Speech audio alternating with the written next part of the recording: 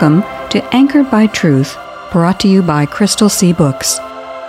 In John 14:6, Jesus said, I am the way, the truth, and the life. Our goal is to encourage everyone to grow in the Christian faith by anchoring themselves to the secure truth found in the inspired, inerrant, and infallible Word of God. Why are some of you saying there will be no resurrection of the dead? For if there is no resurrection of the dead, then Christ has not been raised either. And if Christ has not been raised, then all our preaching is useless, and your faith is useless.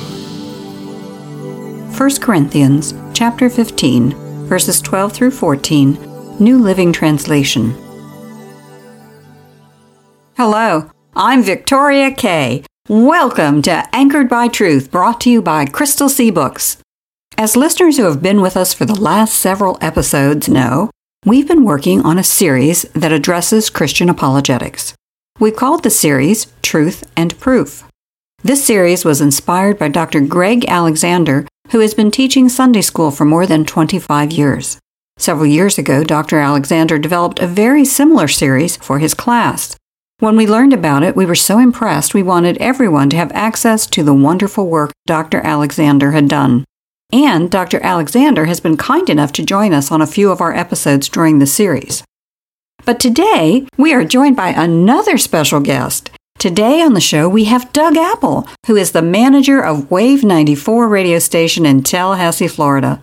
Doug is an extremely faithful student of the Bible, and he has thought deeply about his faith. Doug, would you like to take a couple of minutes and tell us a little bit about yourself? Well, what can I tell you about myself that maybe people don't already know? One thing is I have 14 grandchildren. Yes, number 14 was just born, and they're all 10 years old and under. So you can imagine when we all get together at the house, it's a little crazy. In fact, I gave them a nickname. I call them the Grand Mob, and I even made a logo for them that looks like the Godfather logo. So it's somewhat ominous, but I call them the Grand Mob because you get 14 children 10 years old and under together, it's a mob. Wow. 14 grandchildren? That's such a blessing. And I'm sure one of the reasons Doug has been so blessed is because of his love for and dedication to God's Word. Doug is so serious about his love of Scripture that he has taken upon himself to memorize entire books of the Bible, including several from the New Testament. So it is particularly appropriate for us to have Doug here today because today on Anchored by Truth, we are going to tackle one of the most important topics about the truth of Christianity, the reliability of the New Testament documents. The New Testament is the part of the Bible that tells us about Jesus' life, death, and resurrection. And of course, we get the very title of our faith from Jesus. Jesus was the Christ. The term Christ comes from the Greek word Christos, which means the anointed one or the chosen one. This is the same term as Messiah, which came from the ancient Hebrew word Mashiach. So Christianity is essentially a belief in the work and person of Christ. And while that sounds very simple to say, it's actually a truth so profound, we'll spend all eternity understanding it more thoroughly. But we certainly began our understanding of that truth by reading the New Testament documents. As such, knowing that the New Testament is reliable and true is a fundamental part of demonstrating that the God that logic tells us must exist is, in fact, the God of the Bible. Christianity depends entirely on the historical person of Jesus Christ. Otherwise, Paul could not have said that verse that we heard in our opening scripture from 1 Corinthians. Notice that Paul said, quote, "For if there is no resurrection of the dead, then Christ has not been raised either. And if Christ has not been raised, then all our preaching is useless, and your faith is useless." Unquote. The Apostle Paul stated very plainly that the Christian faith is all about Jesus. And while there is information about the Messiah in the Old Testament, that information is prophetic. The Old Testament anticipates the arrival of Jesus, but it is in the New Testament that we hear about that arrival. Therefore, Since the New Testament is the primary source of information about the words and works of Christ, it is not accurate then that we do not possess a first-hand account of Jesus' claims, characters, and credentials. The historical integrity of the New Testament is crucial to Christian apologetics. Before we get too much into our discussion about why we can have confidence in the reliability of the New Testament, we should probably note that there are some people who believe that no history can be objectively known. Unfortunately, we live in a time when the past is often manipulated by the subjective desires of historians, writers, politicians, social change advocates, con artists, or others who have an agenda that's served by a revision of history. Political correctness doesn't just affect how contemporary issues are being framed, it also is being woven into all kinds of discussions of history. Pretty much everyone who's paying attention knows that. But political correctness is not what I'm talking about here. There's a strain of thought among some elites, especially academic elites, who believe that it's impossible for us to know anything true from or about history. But the kind of radical skepticism that would say that history is objectively unknowable eliminates the possibility of knowing anything at all about the past. As soon as we get anywhere close to such a radical belief, all university history and classical departments evaporate. There's no source about past events that can be trusted. Such skepticism would eliminate all historical science, such as anthropology, geology, paleontology, archaeology, and forensic science, because each of these depends on examining and interpreting remains of evidence from the past. Since everything not occurring now is history, such a belief system would eliminate all eyewitness testimony. Even living witnesses could only testify to what they saw at some point in time. But if this skepticism were true, their testimony would not be considered relevant, real, or accurate. On the other hand, if their testimony could be accepted while they are living, wouldn't also be true to say that the records they leave behind are just as credible as their testimony in the present time? And another question. Isn't a statement that says we can't objectively know history an attempt at establishing an absolute and objective truth about history? The statement that, quote, the past is not objectively knowable, unquote, is itself an objective statement about the past. Therefore, the position against the knowability of history is self-defeating. It fails the test of its own central premise. In effect, metaphorically speaking, the idea that we can't know anything true from or about history shoots itself in the head. So let's move on to talking about the reliability of the New Testament documents. As we've indicated, without a reliable New Testament, we have no objective historical way to know what Jesus said or did. We cannot establish whether Jesus was God, what Jesus taught, or what his followers did and taught. We must know if the sources or witnesses used by the authors were reliable, and we must show that the manuscripts were written early enough and with enough attention to detail to be accurate records of actual events.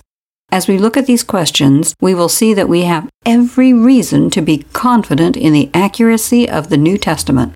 So what you've proposed is that the first step in establishing the historical accuracy of the New Testament is to show that the documents were written by reliable eyewitnesses of the events or their contemporaries. And the second step you mentioned is to show that the New Testament documents have been accurately transmitted from the time of their original autographs. In other words, the original documents, down from the time of their creation to our time. And contrary to what many critics believe or say, there's more evidence for the historical accuracy of the life, death, and resurrection of Christ than for any other event from the ancient world. These issues are a crucial part of the overall rational defense of Christianity. So let's start by looking at first one of the things we just mentioned, the dating of the New Testament manuscripts. One of the things we want to determine is whether they are early enough. In other words, were they prepared close enough in time to the events they tell us about to be reliable? Critics of the Bible and of Christianity would have better arguments if they are able to separate the actual facts from the records of those events by as much time as possible. If they can stretch out from the date of the event to when the event was first recorded, they can argue that the New Testament writers created the events rather than reported them. This then permits them to argue that the New Testament, especially the Gospels, more than likely contains myths. This is a common assertion among scholars. The longer the time between an event and the first record made about it, the more likely that embellishments will creep in. And another thing we want to determine is the question of authorship. Said differently, we want to be sure that the record writer was not too greatly removed from the event. Distance is not a problem if the writer was also an eyewitness of the event, but historical records are often prepared by people who were not eyewitnesses themselves. But we would still consider a record to be reliable if the writer spoke directly to an eyewitness or had direct access to supporting information such as records or artifacts that corroborated key details.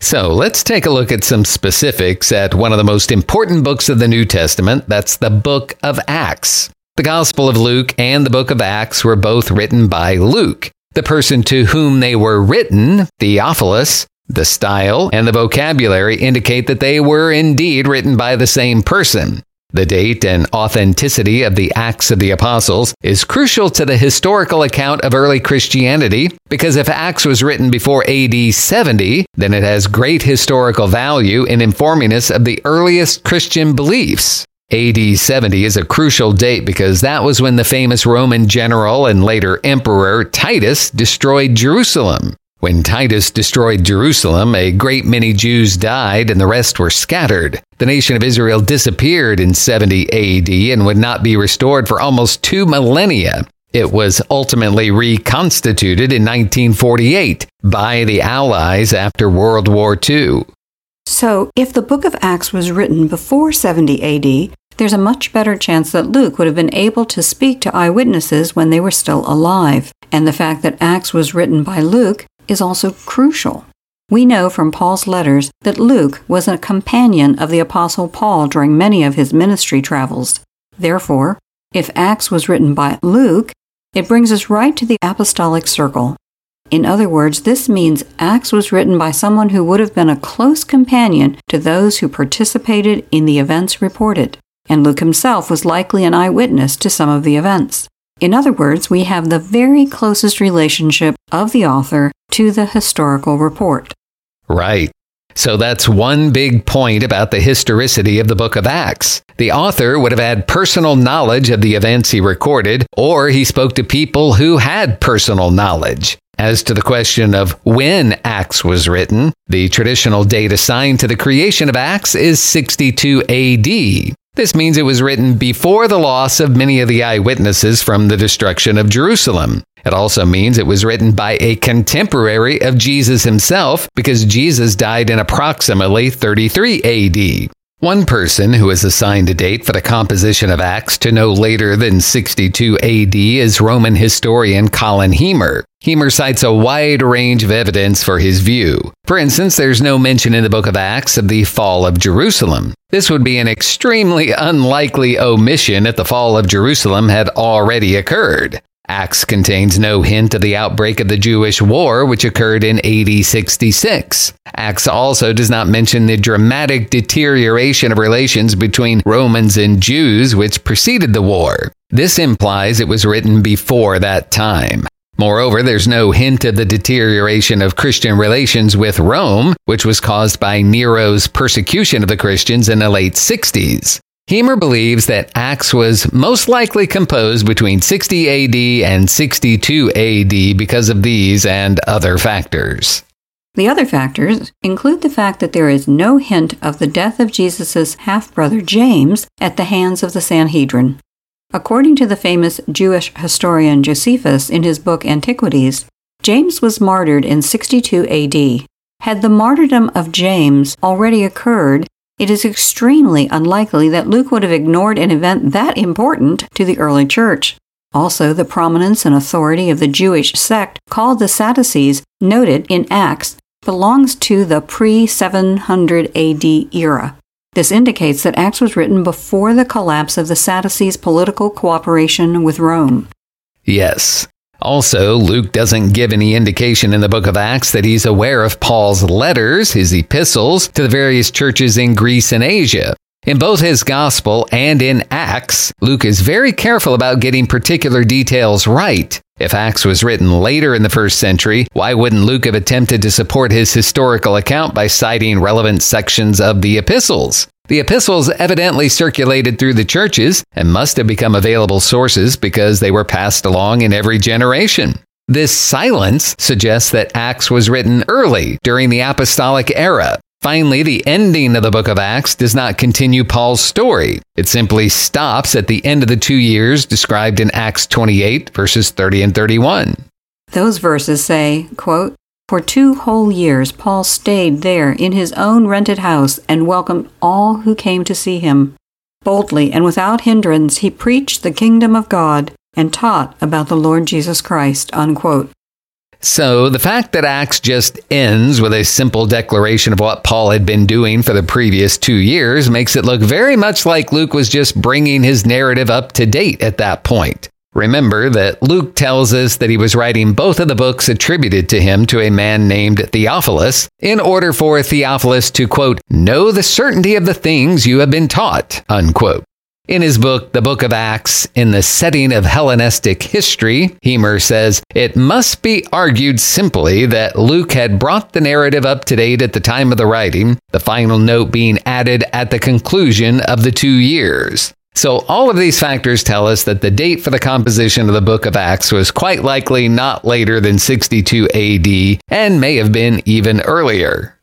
So, why have we spent so much time now focusing on demonstrating that the book of Acts is a reliable record of history? How does this fit in our larger goal of establishing that the God that exists is the God of the Bible? Because if Acts is shown to be accurate history, then it brings credibility to its reports about the most basic Christian beliefs. For instance, the book of Acts contains accounts of the life, death, resurrection, and ascension of Christ. It also contains the records of a number of miracles, and it gives us important contextual information that enables us to make better use of Paul's letters to the churches that are also important parts of the New Testament. Acts also contains significant details about Jerusalem, Rome, and many other geographic areas that have been extensively substantiated by historical and archaeological research. In other words, Acts is confirmed by overwhelming evidence. Nothing like this amount of detailed confirmation exists for any other book from antiquity. There is not only a direct confirmation of the earliest Christian belief in the death and resurrection of Christ, but also, indirectly, of the gospel record, since Luke also wrote a detailed gospel. The evidence that we have that validates Acts confirms not only the historical accuracy of the book of Acts, but also the reliability and validity of several other books of the New Testament. Exactly. Luke's gospel directly parallels the gospels of Mark and Matthew. As we've been talking about, the best evidence is that Acts was composed around AD 60, which places its composition only about 27 years after the traditional dating of the death of Jesus. This places the writing during the lifetime of eyewitnesses to the events recorded. And as we've mentioned, this enhances our confidence in the trustworthiness of what it reports. This dating of Acts does not allow time for any mythological development by persons living generations after the events. Furthermore, if Luke wrote Acts, then his former treatise, the Gospel of Luke, should be seen as written at an even earlier date, and therefore easily within the lifetime of apostles and eyewitnesses who could have refuted all or part of Luke's Gospel if he had gotten anything wrong.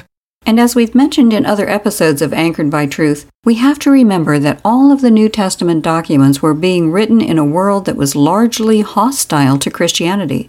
The fact that Luke's records have survived with the content they did tells us that he was reporting the truth.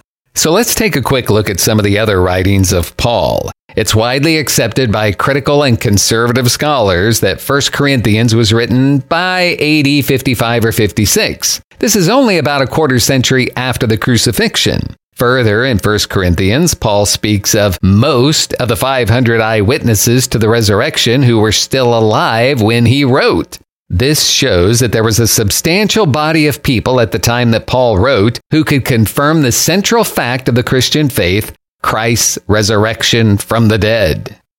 Along with 1 Corinthians and 2 Corinthians and Galatians, all known to be early, all three reveal a historical interest in the events of Jesus' life and give facts that agree with the Gospels. Paul speaks of Jesus' virgin birth, Galatians 4:4. Sinless life, 2 Corinthians 5:21. Death on the cross, 1 Corinthians 15:3. Resurrection on the third day, 1 Corinthians 15:4. And post-resurrection appearances, 1 Corinthians 15:5-8. Paul also gives historical details about Jesus' contemporaries, the apostles, 1 Corinthians 15:5-8, including his private encounters with Peter and the apostles, Galatians chapter 1, verse 18, and chapter 2, verse 14. Critics of the New Testament sometimes claim that the New Testament was not written until almost 400 years after Jesus lived. But these critics are confusing the date that the New Testament documents were written with the time at which they were compiled into the form that we most commonly see them today. We have abundant evidence that the New Testament documents were all prepared well before the end of the 1st century AD. For example, we know that many of the books of the New Testament were widely quoted by the early church fathers starting in the late 1st century AD. Well, for the early church fathers to quote the documents, they had to have already been in wide circulation. For instance, of the 4 Gospels alone, there are 19,368 citations by the church fathers from the late 1st century on.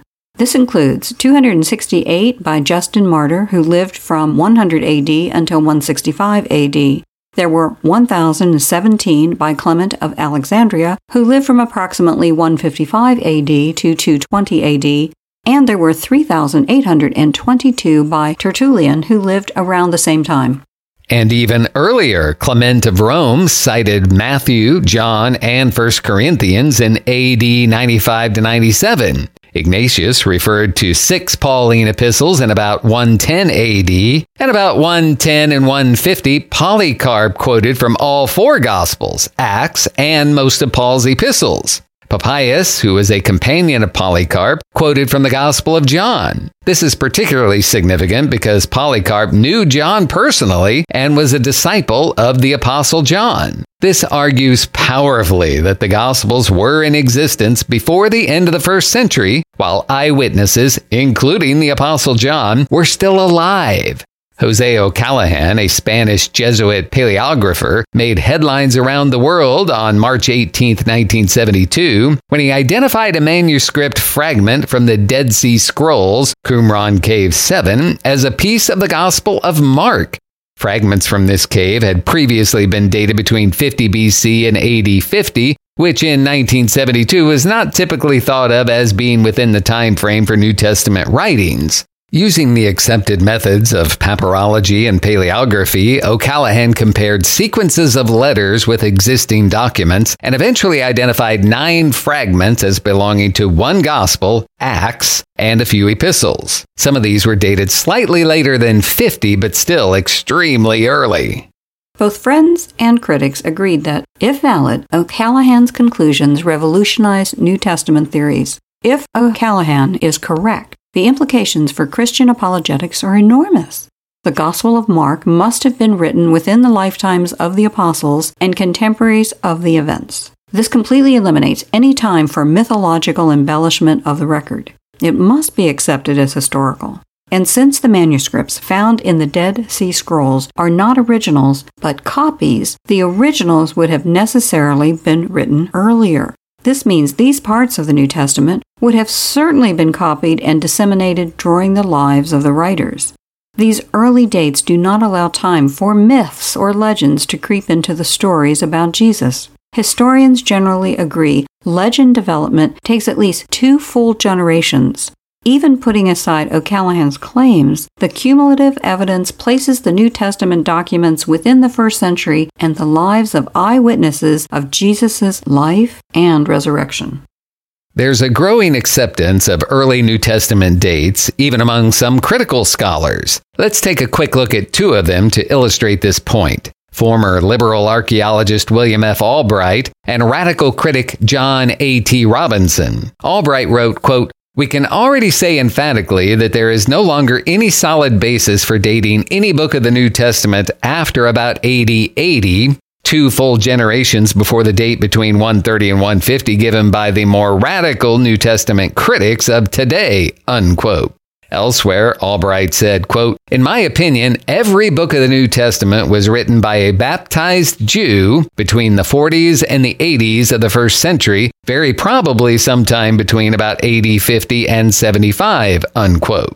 Known for his role in launching the Death of God movement, Robinson wrote a revolutionary book entitled Redating the New Testament. In it, he determined that the New Testament books should be dated even earlier than even the most conservative scholars ever believed. Robinson places Matthew at AD 40 to 60, Mark at about 45 to 60, Luke at or before 57 to 60, and John at 40 to 65. This would mean that 1 or 2 Gospels could have been written as early as 7 to 10 years after the crucifixion. At the latest, they were all composed within the lifetimes of eyewitnesses and contemporaries of the events who could have refuted any parts of the accounts had they been in error.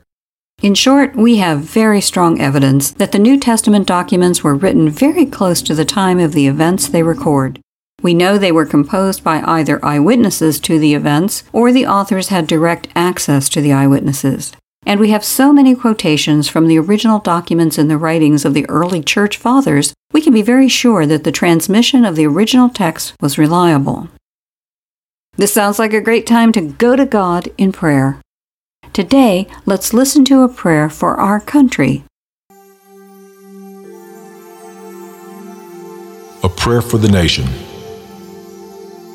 Almighty and sovereign Father, you are the one true and perfect ruler of all that is and all that ever will be. Lord, we come to you today to pray for our nation. In our Pledge of Allegiance, we pledge that this is one nation under God. May it truly be so. May our people recognize that we owe our existence to you and that you are the rightful master of this nation and indeed all creation. We pray, Lord, that this nation might find favor in your sight as we turn and look to you.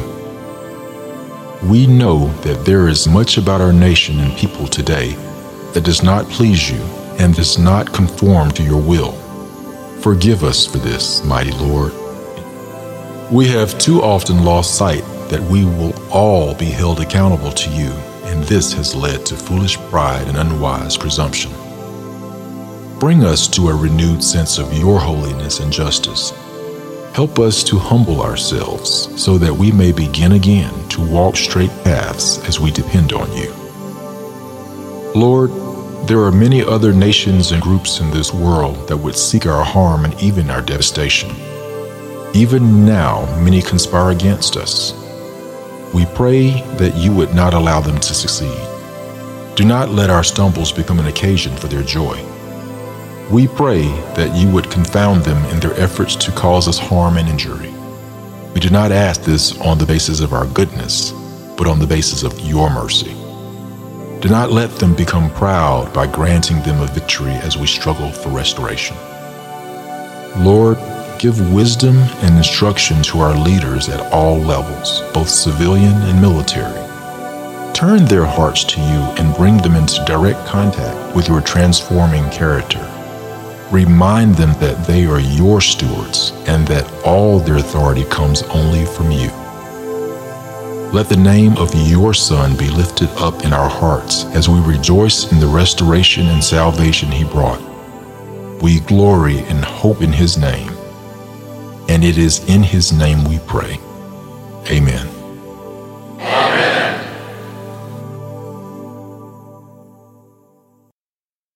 We hope you'll be with us next time, and we hope you'll take some time to encourage some friends to tune in also, or listen to the podcast version of this show.